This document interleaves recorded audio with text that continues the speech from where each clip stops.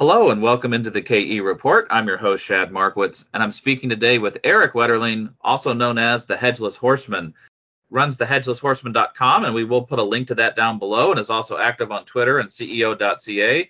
And Erik, you're just one of our favorite guests on the show because you always have interesting insights on how you're looking at trading the junior resource stocks. We were having a big discussion before we started this call today just about what has your attention, and we bounced around to a number of different topics, but we kept coming back to nickel. So we thought, what the heck, let's just go ahead and do a quick episode on nickel. You had brought up to me just a number of different macro factors for the nickel sector. And when you look at it, if you think back a couple of years ago in 2022, there was that epic move higher in nickel. And that was really when the Ukraine war started because of the concerns that Russia is such a huge supplier of nickel and palladium. So that came into front and focus. And then the futures markets got really wild, and then eventually they halted trading on nickel. And ever since then, the price has collapsed. It's down about half of what it was in 2022. But so has the interest in the junior mining sector. But when you look at the nickel space, and when you're looking at some of the different fundamental drivers for it as a critical mineral, you got a number of different things that you think could animate the nickel price in the years to come. So let's start there, Erik. What are you seeing in the overall nickel space? Yeah, so typically I'm not really a macro guy. I look at companies and I'm a stock picker. Like, do I think this is cheap relative to the product they have? But like, I couldn't help it. I delved into the nickel space because I immediately get interested if something is nobody cares about it, let's say. And especially since, like most people probably have seen, there's a lot of initiatives by governments around the world and OEMs, etc., to get into nickel deposits and to ensure the domestic supply of critical minerals. I mean, nickel is very critical. I think in 1956, the Defense Department of the US labeled nickel the premier war metal, that it's the closest thing to a war metal out of any metals, basically. So obviously it's highly strategic. And then I found a bunch of recent interviews with Rick Rule where he laid out his thesis. He was asked about what does he think the next uranium is, because he was bullish on uranium for the last 2-3 years, and now he's been obviously getting paid handsomely because uranium is doing well. So his thesis is playing out, and he bought it when it was dead coal, basically. And he said that nickel, platinum, and palladium are things he's really looking at now because they are so hated, they are so cheap. And he has a few bullet points, let's say, what his thesis is for partly why the metal prices are down right now and why he thinks they can recover. One thing he believes is happening is that the Russians are dishoarding their stockpiles because they need to raise money for the war effort. And I looked into the Russian PGM nickel deposits, and typically their ore bodies have a 3-to-1 palladium to platinum ratio. And if you look at the palladium and platinum price, palladium has crashed a lot more than platinum. Platinum is basically even for the last several years. Palladium is down a lot. So that kind of, jives basically. And that, of course, as he described it, is artificial supply, meaning that, of course, if you're dishoarding stockpiles, you're going to run out one day. So it's a one-off kind of thing that might be depressing the market in all those three metals right now. And then he goes on to say that Western mines are being shut down. And we're seeing news releases almost every day. Yesterday, I think, or maybe it was today, IGO announced that they're putting their Cosmos mine, going to be putting that on care and maintenance in Australia. And I read a recent article where it's like Caledonia, which has, I think, 3 nickel mines or something. I think it officially belongs to France. And the French government is looking to basically give them $200 million or something to cover rising energy costs. So you see governments getting involved as well, because obviously if it's a strategic thing, you don't want to be too dependent on your, quote, enemies, which would be like Russia and then Indonesia, Philippines, which is in the Chinese sphere, and this Chinese money that's basically been funding the Indonesian supply. Norilsk, which is the major Russian supplier, has not been doing sustaining capital investments. And I think 2 days ago, we got a news release from Norilsk, or Normetal, or whatever they're called. They're expecting further production drop this year. And they're going to shut down one of their furnaces mid-year, or planning to do, because they need to do capital repairs. So that also appears to be in line what his thesis is. Basically, in that case, I mean, that's less supply when they're shutting that down. And then he believes that Indonesian production is unsustainable, that he flew over the areas in Indonesia where they are mining these laterites, which has been the main reasons why I think the nickel sector right now, for example, is in a surplus, because they basically swamp world markets, and they're the reason kind of why, I mean, the Western mines are being shut down. And you know how the Chinese are. I mean, they like to corner markets. They did that with rare earth and all that. That they sometimes don't have a problem operating at very or no margins, because they gain such a big market supply. And that's like a loaded gun, like, you know, natural gas has been between Russia and Europe, that you're dependent on them. And then Robert Friedland has done a lot of presentations recently where he's talking about that basically the militaries of the world are rearming, and that the US is short of 155 millimeter howitzer shells and stuff like that. And there's a lot of metals that go into the military industrial complex. And I found old articles from, you know, previous wars in the US, for example, where, I mean, they got short supply on everything, basically tin, nickel, copper, because everything, all of those metals goes into, you know, the war machine in some way, shape, or form. And that I also read a very interesting article about Sudbury, which I don't remember if it was during the Cold War, or I think it was during the Cold War. Some guy who worked there, he believed that they would be the first target to be nuked by Russia if the Cold War became a hot war, because Sudbury was providing basically 95% of the nickel for the allied nations. I mean, you have to, I was going to say, Google that and look it up for yourself. I have links to it, though, if anybody wants. So that's just a very strategic thing at the same time. You need it for the militaries, and obviously you don't really want to have your supply be dependent on your potential enemy in that case. Like, I mean, if one believes that one person's idea that, hey, Russia would nuke Sudbury as their first target just to shut down nickel supplies, so, I mean, basically the US and NATO would have very hard time to arm themselves. I mean, it makes total sense. So, and when you see the French government, for example, come in there, potentially helping out in Caledonia, I mean, basically government subsidies by the looks of it. I mean, I think it kind of hints that, yes, the West is seeing this as a strategic problem, that we have to have Western supply, domestic Western supply. And recently in Australia, you see also there were crisis talks, high-level crisis talks with government officials about the nickel and lithium industry. And it's like, is that only just to keep jobs, or are they're thinking a bit longer term, like the Pentagon, for example? Yeah, Eric, it's definitely a story very similar to copper, where there is all this demand that you could see building.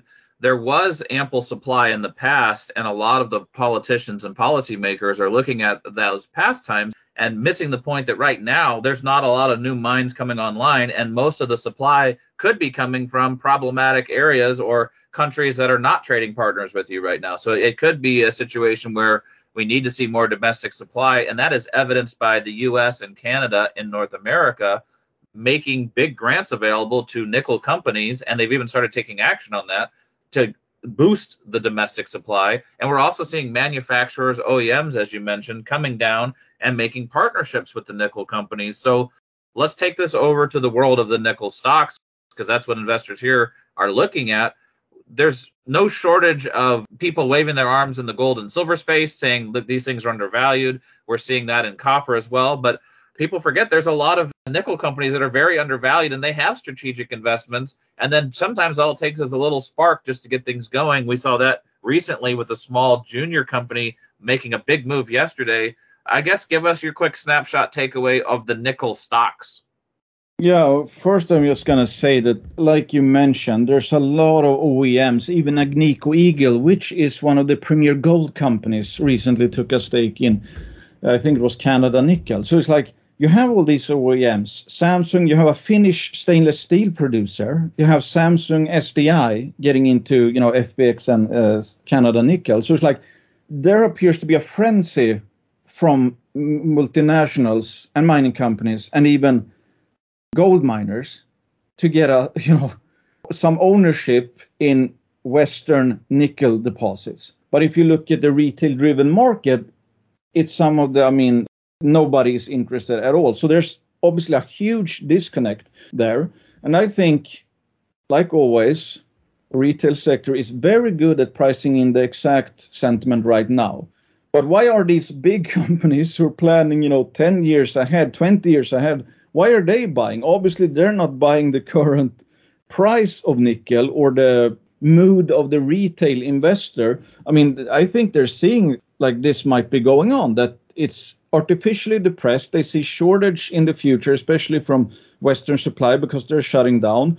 And then what happens if Indonesia not only stops growing, but actually reduces production? Because you can't really, it's not sustainable in the sense, they're plowing through rainforest like it's nothing. It's not like you have one big fat deposit that can last 30 years. No, they're just plowing down land. And obviously, the bigger you are to have that growth pace, the more land you actually need to mow down. And you can't do that forever. So I think they're looking, let's say, beyond potential Russian dishoarding, beyond Indonesia's current production capacity, and accounting for the fact that nickel and a bunch of other metals is going to be more important to the West. Because imagine, let's say you cut off supply from the East all of a sudden, the Western mines, the demand to supply ratio might go up 10 times or something like that.